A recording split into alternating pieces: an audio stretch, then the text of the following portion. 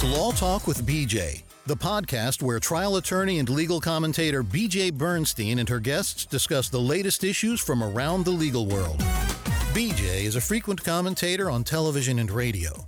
She's unique in that she not only comments on legal issues, having been lead counsel on numerous high-profile cases of national interest, but her relatable personal style allows the viewer to understand the law behind the headlines and why it's important. Now, here's your host, BJ Bernstein. Welcome to Law Talk with BJ. This episode, I think you're going to really learn and hopefully feel what happens to someone when they reach the criminal justice system. And my guest is Jared Adams, who is an attorney who went to prison first. An attorney who went to prison first, who was innocent of the crime that he was charged with. But he had to work for his own liberty. So stay with us during this podcast, because I assure you, he will let you know a lot about what it's really like to be arrested, what's really like to be innocent, and how crazy difficult it is to be found innocent and move on with your life. So, Jared, welcome. Thank you. Thank you for having me. I appreciate it. So let's start at the beginning. Tell us what happened with your arrest, and we'll go from there. What happened with me was really what happens to a lot of underserved, people in our communities.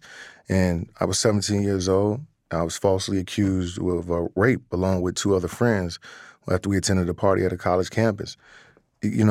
What played a factor into this was race. I can't misstate that. Our accuser was white. We were three black kids from Chicago. And so, based off that alone, we didn't go in with the innocent before, proven guilty at all. We were assumed guilty based off that. And the investigation was really not much of an investigation, was it? No, that wasn't an investigation. There was, as a matter of fact, the investigation wasn't completely turned over to us. In this aspect, the police had a statement from a college student who basically undermined the entire allegations of the case, and they failed to turn that statement over to the defense. And as a result of that... And that's part of, so that for our listeners, that, when you are accused of a crime and arrested for a crime, there's something called discovery. Yes. It's the materials that you're supposed to be given so that the defense knows what the alleged evidence is, and that your lawyer can prepare. Exactly. So you're saying they didn't even include in the original discovery that by law they need to give your lawyer. It was missing things. It was. And then to reach the viewers who aren't, probably a part of the everyday law and the language and stuff like that, if someone accuses you of striking them, right, and you have that on a complaint, but there are different witnesses around who may have seen it would actually happen, and it didn't happen the way the complaining witness said it happened. If the statement from the person who is unbiased, has no dog in the fight at all, that, supports your innocence, is not in there to help you, how does that work? Yeah, because you go to trial, you don't know that they are there. You're being falsely accused and arrested at the time, and then your lawyer acting on your behalf gets that packet and relies on what's in there to be able to subpoena witnesses. And so you are left without the defense that's real. This is not even a manipulative thing where, sometimes people think, the defense is tricking you on what someone says or doesn't say. But your situation was you literally were not given the full story. Not at all. And then to be specific with, with our case, we were accused of sneaking up a flight of stairs, raping someone, fleeing a building, and there was a witness that was all alone that was there who was like, no, that never happened. And I saw all of them, including the young lady that accused us of a rape, after, the party and the events and stuff like that, down in the general smoking area. But that witness was never given to us. And you got to understand that 17 years old, I don't know anything other than the high school education that I had, and all I could say is, look, it's not true. My only interaction with the law, like most people in my age, was law and order. So The television show, you know, and when Dick Wolf's theme music comes on, you never see a innocent person or a person where the police withheld notes or anything like that. You know, you never see that at all. So you go to trial without having the defense that you really should have had, and you were convicted. I was convicted, initially sentenced to serve 20 years in prison. And, 20 years in prison. Yeah, never been arrested, you know, anything like that before. So. But because of the severity of the allegation, probably in some mandatory minimums, you were. So it wasn't a mandatory minimum, and it's funny you should bring that up, and because that goes to the point that I made when I first started about how, you know, if we don't believe this, there are clear signs that race and wealth play a huge factor in our criminal justice system. So I'm given 28 years, you know, total for a rape where there wasn't even a doctor there, none of that type of stuff, right? So I get celled up, and I'm celled up next to a guy, and he had 18 years. He had shot 2 people, killed 1. So, you know, the difference was it was on face. This guy was a white guy. You know, I'm a young black dude. So it was something else as I started to learn more of the cases and really get a bird's eye view of the raw reality of the criminal justice system just by talking to the people who were inside of it. And so when you were inside, at this point, obviously the lawyers are still trying to do appeals and things, but you were living in a state prison with other. And you're only, at this point, I guess, 18, maybe. I was turning 19. I was turning 19 at this time. And then I was celled up, you know, with a guy who was serving 2 life sentences, an old white guy. Everybody in the prison called him Pops. And it just so happens that on one day, there was an incident that happened in the prison, and they locked everyone down in the prison. And when they lock everyone down, you get phone calls, you get food, everything comes through the trap until they're done investigating, you know, to see if it's a riot breaking out or if it's just an isolated incident. And during this time, I had a phone call with my mother, and my mother would always patch in my aunties, and, you know, like 4 people on the phone at one time. I'm still shocked to this day that they didn't hang up on us, right? That the phone was a lifeline to it was. To hope. It absolutely was. So as I'm explaining to, they are asking me, you know, how on earth do you get 28 years in prison, never been arrested, and just the facts of the case and stuff? And I couldn't explain to them. I had a limited education. So after getting off the phone, my cellmate was like, look, you know, I'm confused. I've never heard you talk about your innocence or go to the law library and work on your case. I mean, you play basketball and chess. I mean, you act like you're on a 4-year college campus. But BJ, listen, the thing is, he didn't understand, and I didn't know how to put it into words. But it was therapeutic for me not to deal with the situation, you know? Yeah, because it's so surreal. And again, you're really young, and you kind of go to the things that you had as skills beforehand. In other words, you know, when we're young, we know how to escape. Yeah. You know, whether it's music, it's athletics, video games, you know, you look for escape. And so it makes sense that at your young age, you're looking for escape in the only way you know how. And the law already, you knew you were innocent, and yet the law wasn't your friend at that point. Yeah, and so... So Pops started to do an intervention, it sounds like. That's exactly what it was. You know, God delivered an angel in the most likely of characters. And so he started to go through my paperwork, and that's when he located a statement from a witness named Sean Demain. And in the statement, it was just like 3 sentences. And he was like, who is this guy? This guy's, you know, speaking about something where you should get the full context of it. So it was that conversation, you know, that moment right there that led me to getting on top of people, to get an investigator, to go down to the school. And when they went down to the school and they talked to the guy was like, look, I gave a full statement. I don't know why you guys don't have it. And what was in that full statement? The full statement, he was like, look, I was there at the party. I seen this young lady invite these guys up. One of them stayed back. 2 of them went up. And then later they all went up together. And then at the end of it, they were all down in the smoking area. So you tell me, BJ, how are we gang raping someone we never met, snuck up a flight of stairs and fleeing the building? It wasn't true. It never was. And that was, your lawyer did not have that? So my lawyer was, because my mother, look, I was raised by a single parent. My mother didn't have money. We couldn't afford an attorney. So we were appointed an attorney off of a panel list of attorneys, right?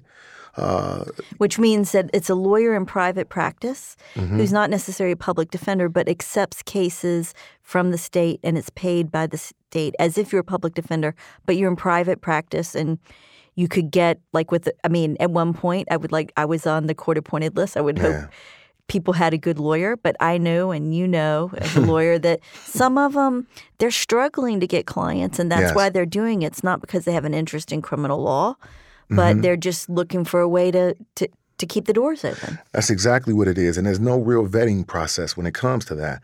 So I found out that my attorney he wasn't even practicing with insurance. So he didn't have insurance.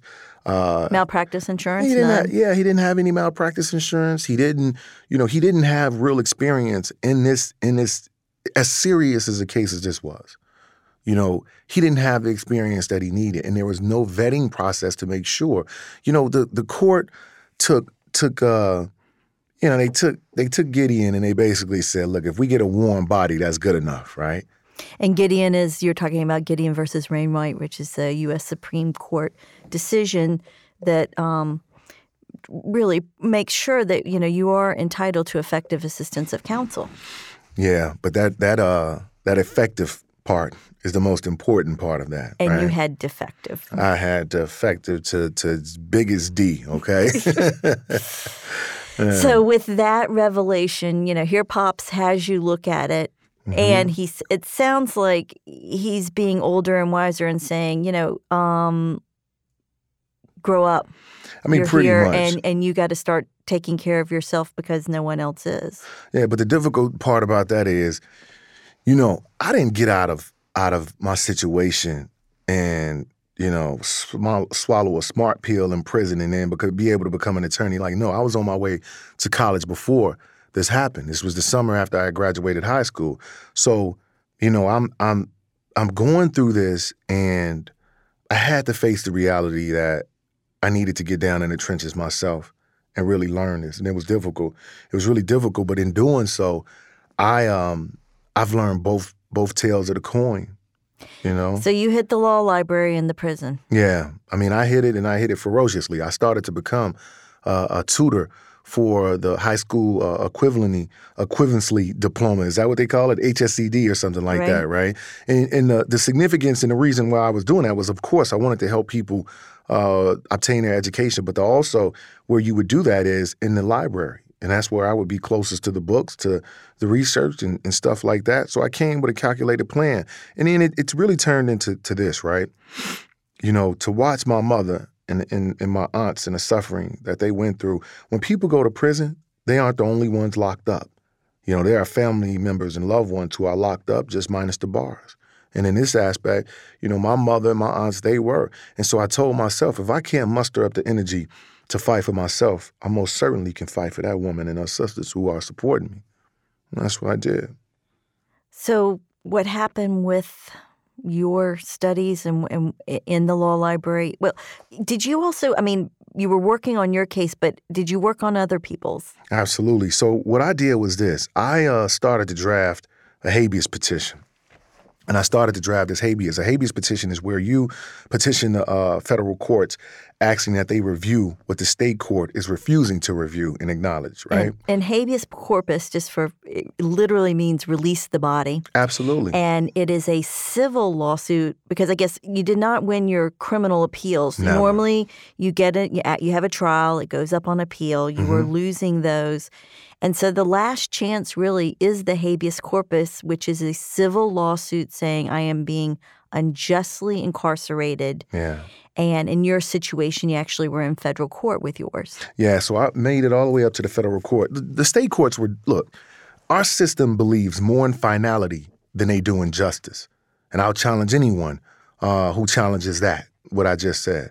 And so the state court was rubber stamping everything, and they never acknowledged this witness that I found that the statement was withheld and stuff like that. They just kept saying, oh, well, look, your lawyer had an opportunity. He went with a strategy that was called no defense. It was nonsense.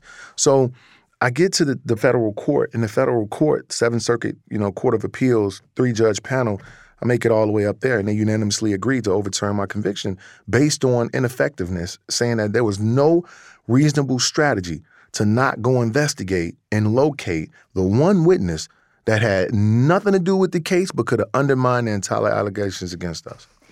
So going through this process and in the federal courts and the Seventh Circuit, what area does that cover? What part of the United States? So that covers Indiana, Wisconsin, and Illinois. And you were in Wisconsin. I was in Wisconsin, born and raised in Chicago, but stupidly drove to a party a few minutes away from Chicago into Wisconsin. Wow. And then the Seventh Circuit Court that is a Herculean jump. Now, Did you get assistance at that point to be in the Seventh Circuit? Did lawyers intervene, or were you still pro bono? Right. So pro se, excuse me. So what happened was this, and it's pro bono is a great word that you just said, because it was a group, the Wisconsin Innocence Project, who came to my rescue. I mean, they helped and they litigated the petition to the Seventh Circuit, and wow. Keith Finley, the director of the Innocence Project, argued my case orally in the Seventh Circuit. And the Innocence Project was really the brainchild of Barry Scheck and some other folks. So for everybody who remembers the O.J. case, and he was one of the attorneys in that case, and he took his fame and passion as a criminal defense lawyer and probably has the most responsibility for more folks like you who are innocent by the creation of the Innocence Project, which is spread around the country. And that, yes, you just hit it right on the head. What he started cannot be overlooked. And basically what he started inside of a law school, Cardozo, many other states in law schools started to duplicate that. And the Wisconsin Innocence Project is located in the Wisconsin Law School, U of W Law School. And how did you connect to the Innocence Project? How did you get to their attention? Because you're in that library working. What little miracle led to that? Persistence. Okay, so what I did was this. I drafted a letter, and a letter was a general letter. And what I did was this. I started to notice my letters went from saying, hey, look, I'm innocent, get me out, to, hey, look, I'm innocent. The Supreme Court case in Strickland versus Washington supports my argument. Well, my lawyer was ineffective, and not just was he ineffective, his ineffectiveness, it messed up the outcome of my case. And so when I started to be able to litter my request with legal lingo is when I started to get the best responses. And so I drafted a letter, and I would send 30 to 40 letters out each week, by just changing the date and the person it was going to on the letter. And what kind of people, who are you sending these letters to? I was sending it to ACLU, UCLA, Oprah, Statman, you know what I mean? Anybody I could find right. who would be, and the thing is this, I would send it out so much, it was like this, all right, look, you're going to respond even if you tell me to stop writing you. You can't help. So I sent it out, Rainbow Push, you name it. I sent it out to a bunch of folks, and I just refused to be, to just like sit there. I refused to do that. And so when I was able to get the attention, and how I was able to get the attention of the Innocence Project was, so I started to help other, inmates inside with sentence modifications, conduct reports, things like that. So you were becoming what we call a jailhouse lawyer. Yeah, people term it the jailhouse lawyer, but what I was doing was opening up a practice to help me get out and practice. Right, and that's what happens a lot, and also because I think when you're in, you were headed to college, when this happened, but you were sharing space with people who weren't going to college and could not necessarily help themselves. And so it's, besides your drive to help yourself, I find it very interesting that there is a part of you that even at your darkest hour was trying to help others through theirs. I hate bullies. I do. And I think that, our criminal justice system, it bullies and it takes advantage of people who don't have resources or knowledge. And it's totally unfair. And while I must admit that the criminal justice system has systematic racism inside it, if it wasn't about race, it would be about resources, right? Money. Yeah, the criminal, that's all of what the criminal justice system is about. It's about money.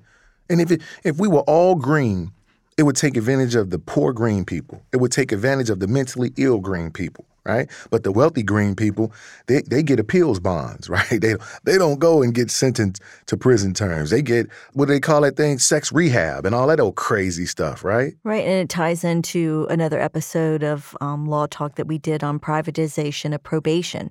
Yeah. I had a lawyer from the Southern Center for Human Rights come, how, a simple ordinance violation or a traffic ticket or a small shoplifting case ends up costing thousands of dollars, and someone who's poor, or even literally, folks in Georgia, there was, didn't get your trash done the right way. You get ticketed, you go to court, you miss the court, or you get a fine. And if you have no money, Punished for being poor. Price of being poor. Yeah, and I had a client, and we had to go to court and stuff like that. But I was working up his case, and so after I got done with the first hearing, he was like, "Man, you don't even sound like that. When we're on the phone and stuff like that, you sound different in court."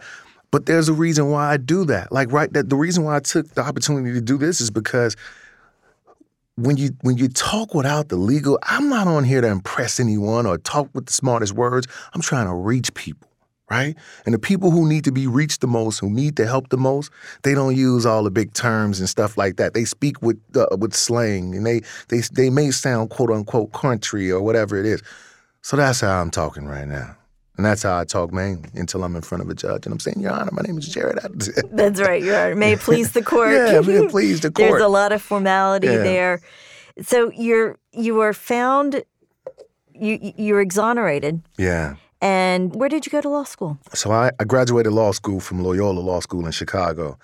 And, it was important for me to go to a school that was well respected. All I had to do is just say Loyola Chicago, and people understand that it was no gimmies. No one gave me anything, right? I went in there, I worked my butt off. Now, I wasn't the smartest person who graduated my class, but I was able to identify the smartest people and outwork them, right? Because that was the one thing that was on the even playing field. Well, because in law school you have study groups and you can align with who you want to help you learn everything you're supposed to do. And then, as you know, because you're a trial lawyer, I'm a trial lawyer, there's some great lawyers who are in the top 10%. But a lot of them end up at large firms. Not everybody. I don't want to cast aspersion. They worked hard for that. But your lawyer needs street smarts, especially if you're a trial lawyer, because your jury isn't judges, it's regular folks. And you have all this technical law that they have to interpret in order to determine guilt or innocence. Yeah, and then, look, I'll take passion over anything, any day in a courtroom, right? Because, you could pay someone and they'll do the job. But if you have passion and you inspire someone, they'll do it without you asking. So with this passion, you actually ended up doing some work with the Innocence Project itself. I did. So, of course, we won't be able to touch everything in this podcast. So that means you might have to bring me back. I may have to bring you back in. But so this is when I got out in February of 2007, I immediately enrolled in junior college, graduated at the top of my class in 2009. I enrolled in undergrad at Roosevelt University, downtown Chicago, graduated again at the top of my class, 2012. And I enrolled after receiving the Chicago Bar Foundation scholarship. I enrolled into Loyola 2012 in the fall. I graduated 2015. After graduating 2015, I did a dual fellowship, which was a clerkship in the Seventh Circuit, the same circuit that overturned my conviction. Wait, I'm going to slow you down because you said that fast. Yeah. You're like me. I'm the same way. When I'm in court, I am like, but it's an important point for folks to realize the irony of the same court, the Seventh Circuit Court of Appeals, that gave you your liberty, gave you a job as a lawyer. Yeah, I mean, it was amazing because now I get this opportunity, and I clerked for Judge Ann Claire Williams, who's now retired.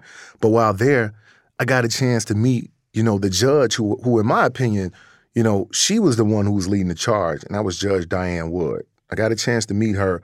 And she's very well respected. And there was a reason why I wanted to do that. I didn't want to meet her and just shake her hand. I wanted to meet her and tell her what I'll repeat to the listeners now.